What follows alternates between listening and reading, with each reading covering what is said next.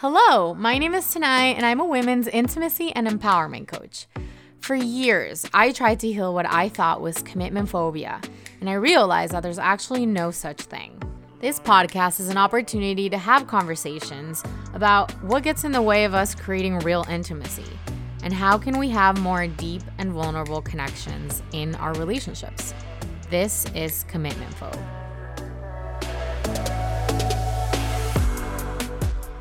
What's up, everybody?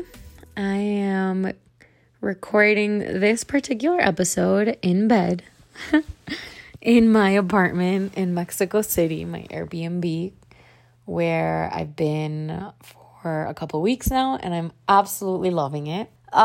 It's just really waking up some things in me that have been asleep for a little bit. The past 6 months, I've been super focused on expanding my business and focusing on money mindset and client creation. And yeah, I've just been in a little cave doing that. And I've arrived here with the intention of connecting to pleasure again and fun and dating and feeling flirty and sexy again and connecting to art and meeting people. And yeah, it's just this lust for life has been awakened again here. So very happy for that.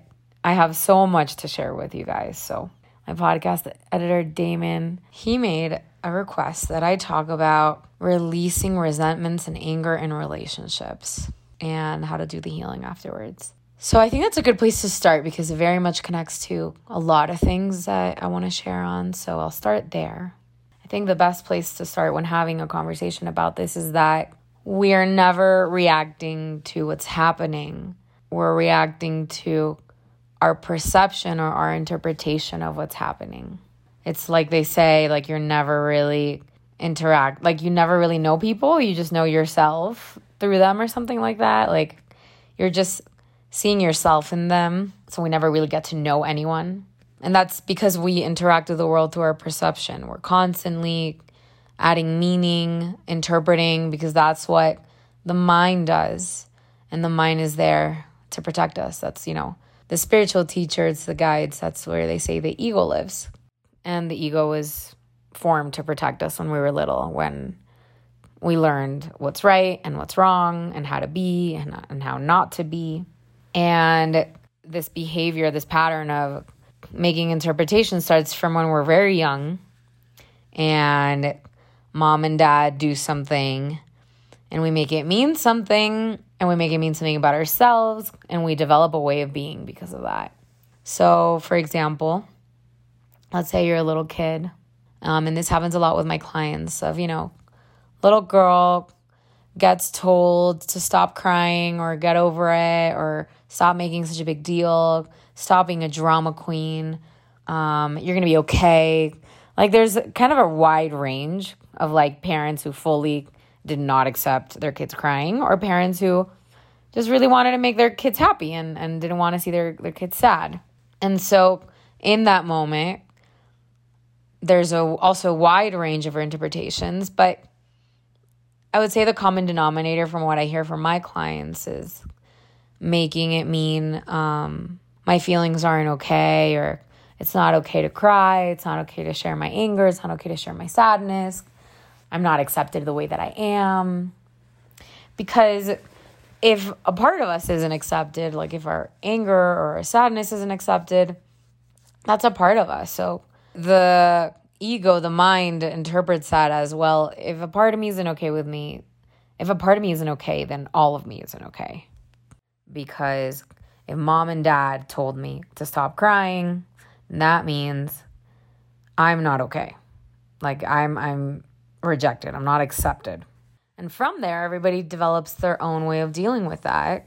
Some people remember going to the room and crying and stuffing it in, or some people remember showing toughness. For example, for me, growing up, I remember the moments that my dad told me to stop crying or raise his voice and just didn't have the patience to hear me cry or get angry.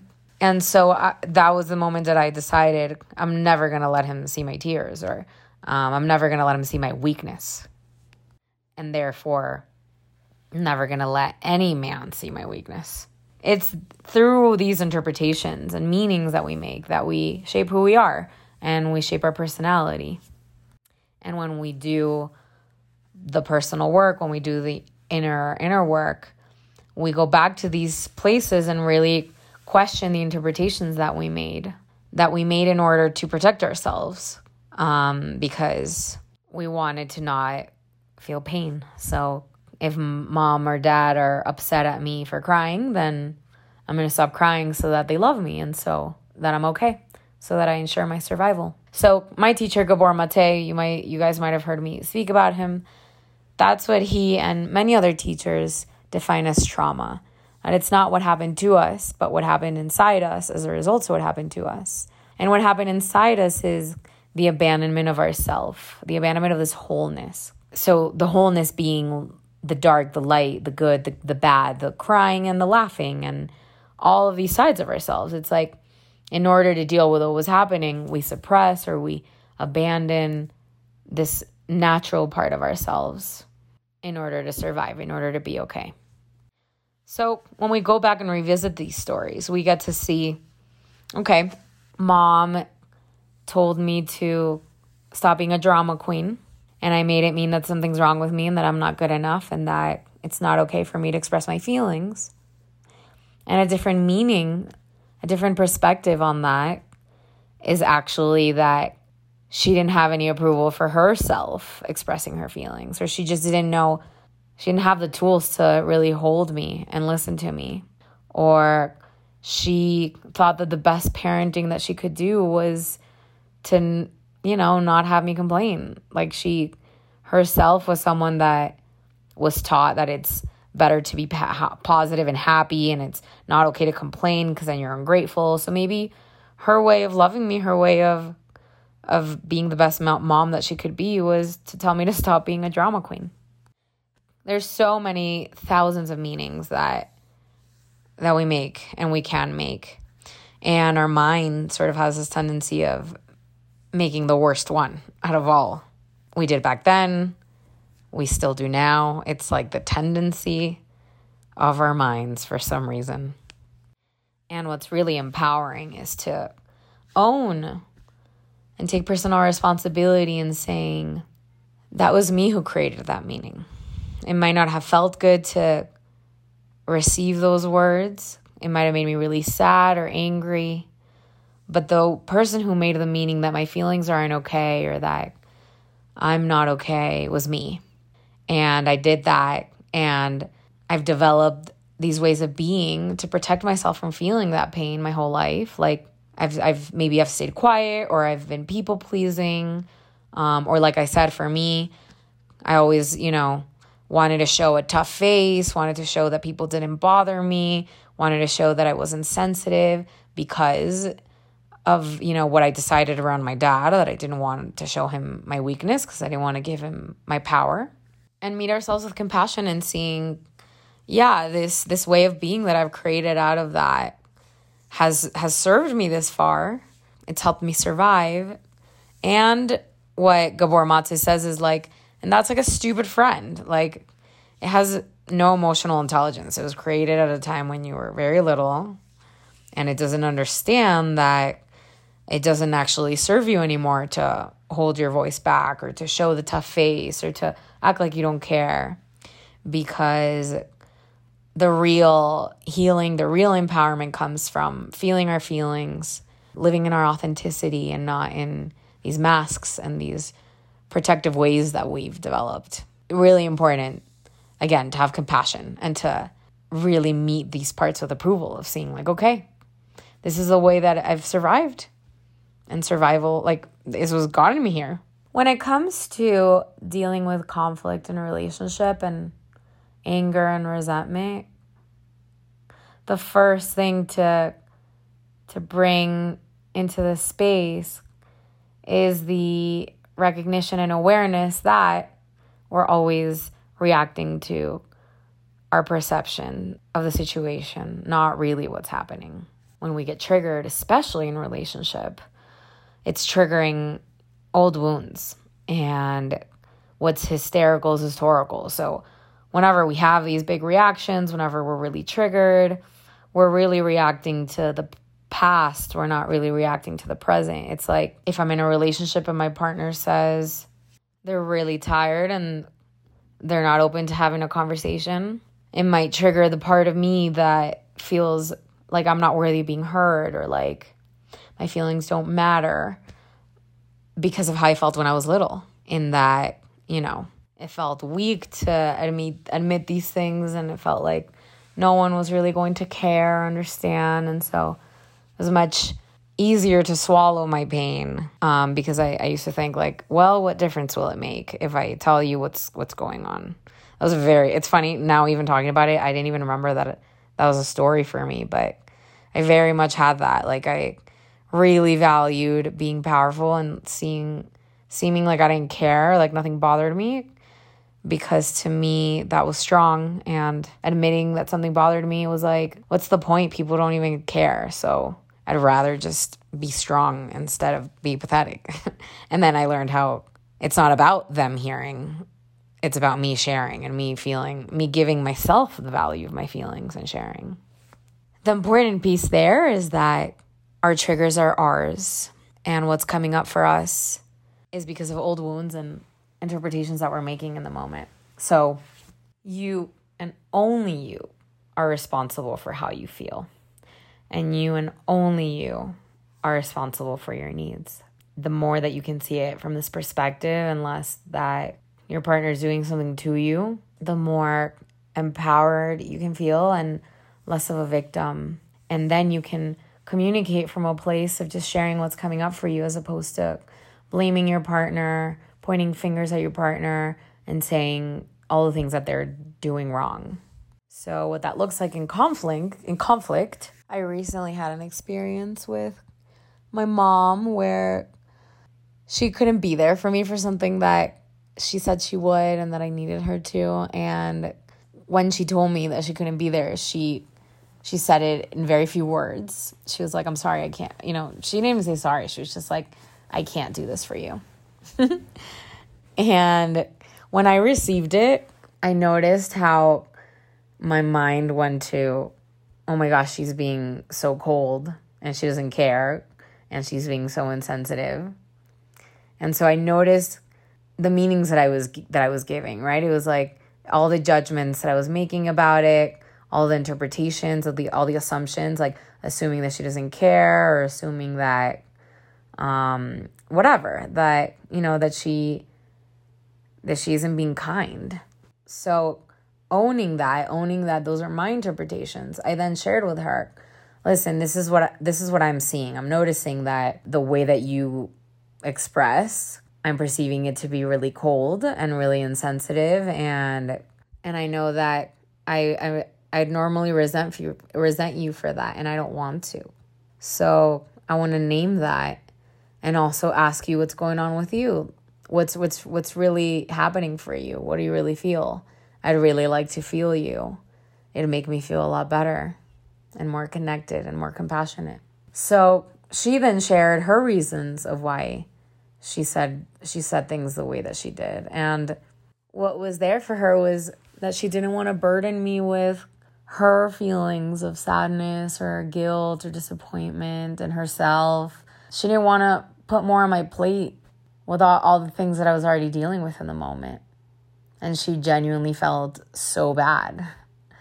So it was such a beautiful experience where I was able to name from an outside perspective. It's like I'm looking at myself, right? And I'm noticing, oh, wow, look at where my brain's going. Look at the interpretations that it's making. And I'm meeting that with curiosity and not taking it as the full truth, because it's just my interpretation. It's just the lenses that I'm wearing. And sharing that with her. Admitting, hey, here are all the meanings and interpretations that I'm making. And then with that admission and vulnerability and openness, without any judgment, without any pointing fingers, receiving her openness and vulnerability and sharing with me what was really going on, right? Like proving all of my perceptions wrong, basically. Like, I mean, it's valid that I interpreted that, right? But there wasn't really any accuracy in it. I say this story to share how in moments of conflict or really anything, especially when it comes to resentments, is in noticing for yourself all the meanings that you make about what your partner's doing and all the ways you think they should be, all the things that they do that hurt you, and noticing, what do you make it mean? If they are looking at their phone while you're talking, are you making it mean that they don't care about what you're saying? If they didn't give you a present on your birthday, are you making it mean that they don't value you enough? If they didn't wash the dishes, are you making it mean that they're leaving everything up to you and they don't take any responsibility and they're lazy and they don't want to help? Most of the time, that's what causes all of the resentment and all of the, judgment and separation that we feel towards someone else, especially our partners, because we're always just making these meanings that we're not communicating. Want to get into how we're not communicating our needs at all or our desires, Most of the time we make all these meanings and we make all these judgments in order to protect ourselves, right? Or in order to be right. It's like, oh, they didn't wash the dishes, so I get to be right about how they don't care or they're not good enough for me. They don't give me words of affirmation, so then I get to be the victim and I get to feel sorry for myself and have a pity party for myself, or I get to push them away. Basically, all these things that are completely the opposite of expressing your needs and expressing what's going on with you, expressing your interpretations, expressing your feelings, because none of us are mind readers. We all have very different needs. We're all living in our little heads, dealing with so many different problems. So we can't really know what the other person needs or feels. It's a total myth that the other person should know or that we all have the same way of caring, take love languages, for example. So many people get offended that they're not hearing enough words of affirmation or that they're not getting gifts or acts of service, Like, I'm not the best giver of acts of service, and there's people in my life that are, like my best friend, and it really triggers her when I don't think of, doing things for her. But I'll give her all the words of affirmation. I love giving gifts, and for some people that doesn't really matter. So that's a really great example of how we all express love differently. And so you might think, oh, if they really loved me, they would do this. But that really might not be the case. They might have a totally different way of showing you love. And if they don't know what matters to you, then how could they possibly know to give that to you? That's the first piece that I'll say, that in conflict or whenever you feel any sort of distance or anger or resentment towards your partner, really notice what are those meanings that you're making, where are you making them wrong, and meeting those interpretations with curiosity and seeing, how's it serving you to think this way, and then sharing it with them. Sharing, hey, look, I got to tell you something. I'm making all these meanings about the things that you're doing, and here's what I need and I desire from you. Are you available for that? Because this doesn't feel good and that doesn't feel good and this would feel better. And yeah, checking in with your partner and seeing if they're willing. All from a place of personal responsibility. Yeah, and really seeing like, this is my stuff. Whenever your partner does something that makes you feel bad, that makes you feel undesirable, or that makes you feel lonely or abandoned, it's just waking up a very old wound. That's really, really old, from a time when you were a baby or a toddler where this feeling was born, the feeling of not being worthy or not being loved or not being enough or feeling alone. And so this person isn't causing this in you. It's triggering it in you, and you get to meet it with love and talk about it so that it doesn't keep perpetuating and keep controlling your life. And that is such a good thing to bring to a therapist or a coach to talk about, so that someone holds you in all of the wounding and the pain that comes up, because relationships are wonderful, and they also, they trigger those core wounds that are asked to be looked at, and for us to shine a light on them so that we can come back to that self-love and that wholeness. So the next thing that I want to talk about, I've talked about in a couple of different episodes, and that's how important it is to share with each other how we're feeling without making each other wrong. And I say that, and I also want to add how powerful it is to name the part of you that wants to make that person wrong. Because that part of us is there like all the time. There's that part of us that wants to make the other wrong, that wants to judge them, that wants to blame them. And when we name that part as the observer, again, not identifying with it, but remembering that we are whole, we are loving, we are connected to spirit, and we're not really the fear or the judgment or the make wrong, right? We're actually, I would like to think, like there's this part of us that's actually connected to unconditional love and connected to presence and divinity. And so when we name, hey, there's this part of me that wants to make you wrong, it's like we speak from the part of us that is unconditional love. And we're just naming, oh, look, here's what my ego is doing right now. And I know that it's just my ego. And I know that I'm doing it so that I could feel better and so that I could feel in control and so that I could be right and you could be wrong. And it's really taking control of me right now. It's really present for me. The moment that we name that, it loses power over us. It's like the saying, feel it to heal it, name it to tame it. So it's very different to say there's a part of me that wants to make you wrong than saying you're wrong.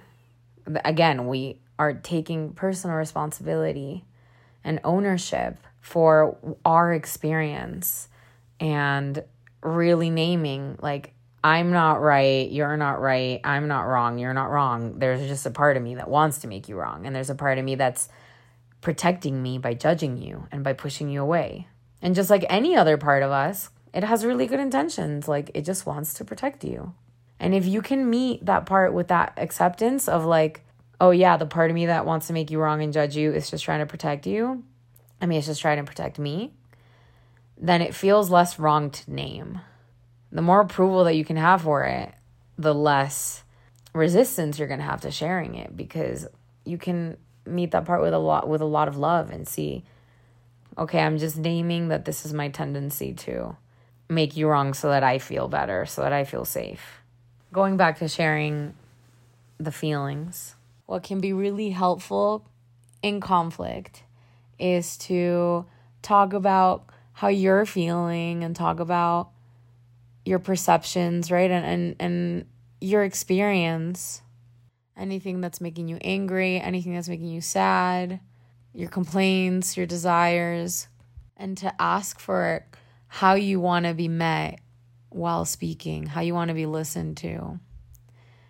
And it's important for the both of you to establish that there's no one that's right or wrong, and there's no one to fix. It's just a space to share your experience and share your truth and be met with just listening, and then do the same for the other person. Listening to them and whatever comes up for them. Maybe they even get triggered by what you said, and to just hold space for that too, and not try to fix it or get rid of it or see it as wrong. Because what I've learned from my incredible teachers, and I learned this a lot at Landmark, which some of you are familiar with, is that when we are looking to be right in conflict or in a relationship, what we're really looking for is like power, and to feel good, and to get validation and love. And that's the root of a lot of issues, that it's like this fight for who was right and who was wrong, and why can't he admit that he was wrong, and why won't she tell me that I was right? And so that's that reminds me of this phrase that's, you either want to connect or you want to be right, and like you can't have both, you can only have one. And so the space of right is trying to prove that you're right, and it creates this separation, as opposed to connection just comes from sharing how we feel and being met with love and acceptance in that. And that's what I think and what I've seen is what we're really, really looking for. And it's exactly what we didn't get from our parents. Most of us weren't really met with just a parent who was listening to us and just said, I feel you, thank you for sharing. So what can be really powerful in conflict, and easier said than done, I'm fully saying that it's easier said than done, is to hear what someone, what's coming up for someone, and to meet them with just gratitude and acceptance and saying, thank you so much for sharing your experience, and taking that as just an opportunity to connect and create intimacy of, sharing your truths and sharing your feelings, not needing to fix each other's experiences or defend yourself, because in the end of the day, we all have our own realities, And so if someone's telling you, you didn't look at me while I was telling you how sad I was, and it made me feel really terrible, and you go on and defend yourself, and you're like, well, I didn't mean that, and it's not just with you that I do that, or I really was listening, then you're invalidating the person's feelings. You're invalidating their experience. And you're basically saying they shouldn't feel upset, right? So you're like invalidating their upset, which is exactly what happened to many of us when we were kids, that we were upset and our parents told us to stop being upset. So when you listen to someone share, their experience, their complaints, their rage, their sadness, and you let them have those feelings, you're giving them an opportunity to feel their feelings and to not reject them, and to feel like it's okay and that they can be met with acceptance, and that there's space for them to feel their feelings. And this one definitely takes practice, because when we hear something that we did and that causes someone else's pain, that's not nice to hear. Doesn't feel good to hear. And that's exactly what we want to avoid feeling when we defend ourselves. It's our own discomfort. It's our own sense of, oh no, now I feel like a terrible person, and I don't want them to feel like I'm a terrible person if they think what they think. There's been so many times when I've had someone share with me how something made them feel that I did, and I, really did not intend to make them feel bad, and I hear the voice inside me that really wants to defend myself, and I'm like, there, settle down, it's okay. Because it feels, oh my gosh, it feels like life or death. Like, if I don't defend myself, then, I'm going to explode. They're going to think I'm terrible. But it's not about me. It's about their feelings. And their feelings are so valid. And it's their interpretations. So if you hear someone, say something that triggers you, I would welcome you to share that and say, wow, it makes me feel really sad to hear you say that, or it makes me angry to hear you say that, or I'm feeling triggered in hearing you say that, and thank you so much for sharing. And it's always really important to make sure that you're available to have the conversation, and that the other person's available to have the conversation. I was speaking to a client this week about how we can really look at everything as sex, there's so many actions that are penetrating, and so many that are receiving the penetration. And if you think about giving feedback or telling someone a complaint or something that doesn't feel good, it can be really jarring to just receive, right? Without any consent or without permission, because that's like a penetrative force. And the same way that in sex, we need consent and we need to make sure that both parties are available for that. And the same thing goes with actions that are penetrative. And especially when it comes to something so triggering and high emotional, it helps to check in with someone and say, hey, I really want to share something that's come up for me, or I really want to share a trigger. Are you available for that? Honoring if they say no, and requesting to set up a different time when they may be available.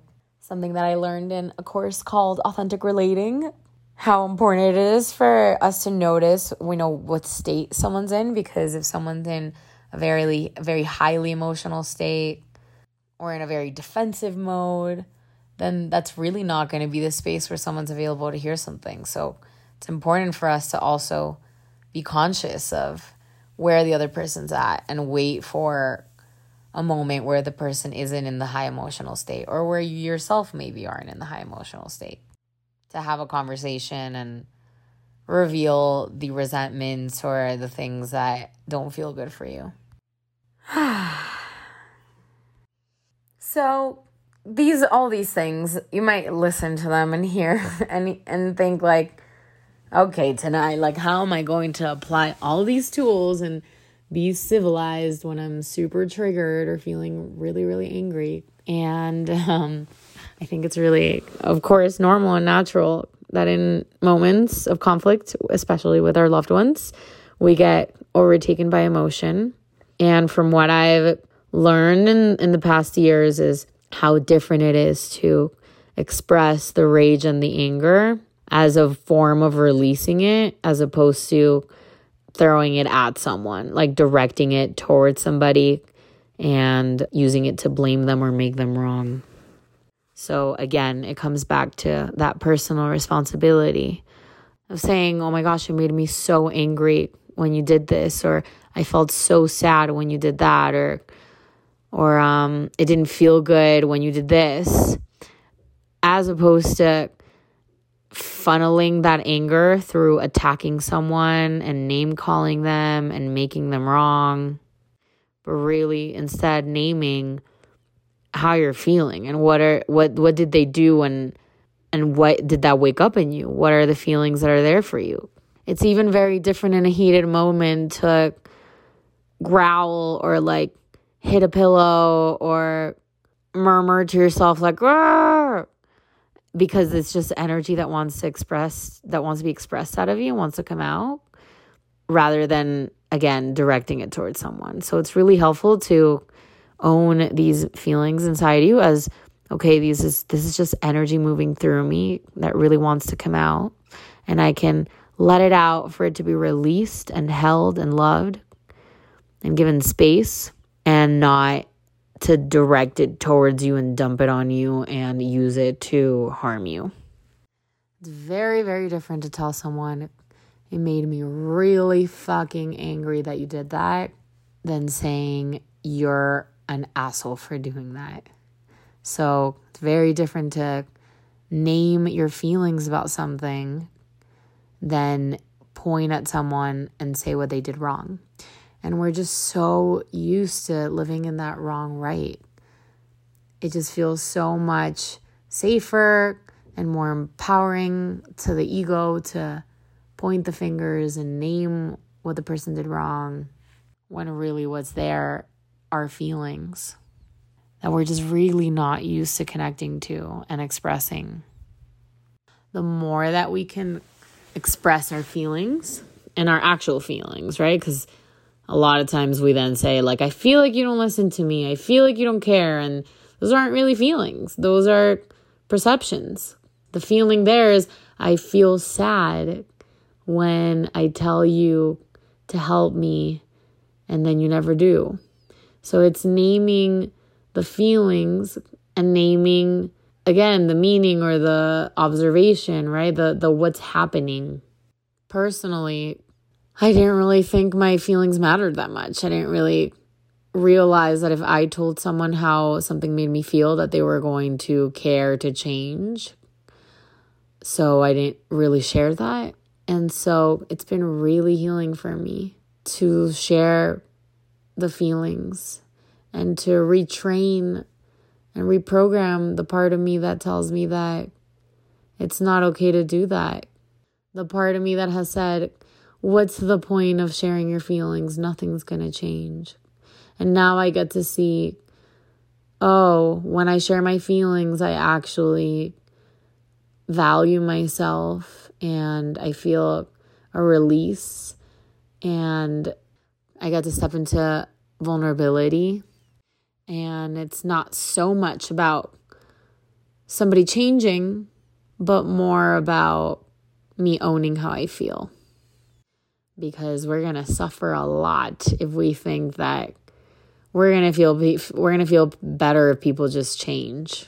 That is completely externalizing our power and our pleasure and our freedom and peace of mind. Because all of the approval that we're seeking from other people and all the ways that we want them to be so that we feel better is exactly what we get to give ourselves when we give space to these parts of ourselves to speak, when we get to name the yucky parts, the shame, the anger, the sadness. When we give voice to those parts, it is such a big act of self-love. That in itself is super healing. Lastly, to answer Damon's question of how to heal afterwards, I would say to, after having this conversation of revealing the resentments and revealing, all the things that are there, it's really like, if you can share what you think would end the relationship, then you've shared all the way, right? You've really excavated and cleaned out everything that's in the space, the elephant in the room. So once you share that, you could, take a break or in the moment see, okay, where do we take it from here? Like, what do you need? How can I support you in this? What desires do you have? What do you want to be held in or held accountable in, or what can we work on? What can we each take personal responsibility for?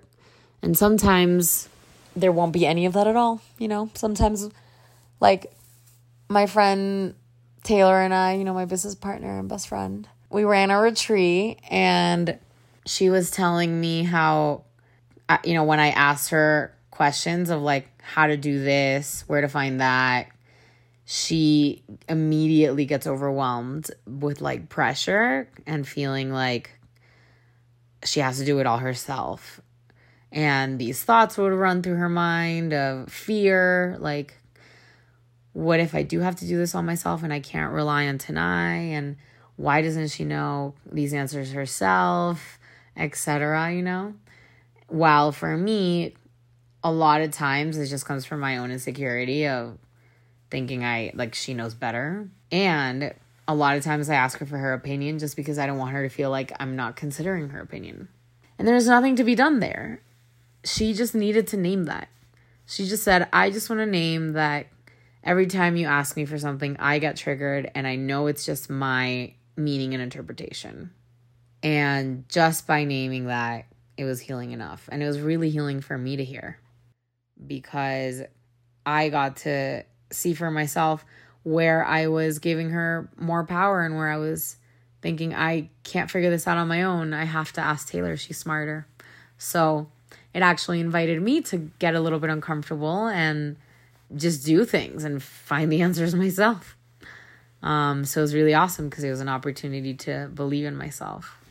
Anyway, I hope that these ramblings were helpful as I share them from my bed. And just remember, everyone, how important it is to have these conversations as being part of the same team and being committed to the same goal, which is love and connection and acceptance. Because a lot of times we come at these things like a battle, like we're not on the same team and like we need to protect ourselves from each other. So I invite you to drop the defenses and meet the conversation in the most humble way, in a most humiliating way, not seeking to be right, but more looking for connection and self-expression and compassion and permission and all the beautiful things that come when we can allow ourselves to be messy in conflict and open our hearts, feel the feelings. So I will sign off from here. If you guys have any questions about this or if anything was unclear, then feel free to shoot me a DM on Instagram and I'd be happy to answer any and all questions. See you next week. Hey you, thanks for tuning in to this week's episode of Commitment Phobe. If you like what you heard, make sure to share with your friends, your lovers, your ex-lovers, anyone that you think could benefit from having a conversation like this one. And it would be super helpful if you subscribed and left a 5-star rating on iTunes to make sure that this podcast gets spread around to as many listeners as possible and we can start changing the conversation that we have around intimacy and relationships. If you want to find out more information about what I do as a women's coach and some of my other projects that I'm working on, you can find my information in the bio of this episode, or you can reach out to me directly on Instagram and shoot me any questions that you have. See you next time.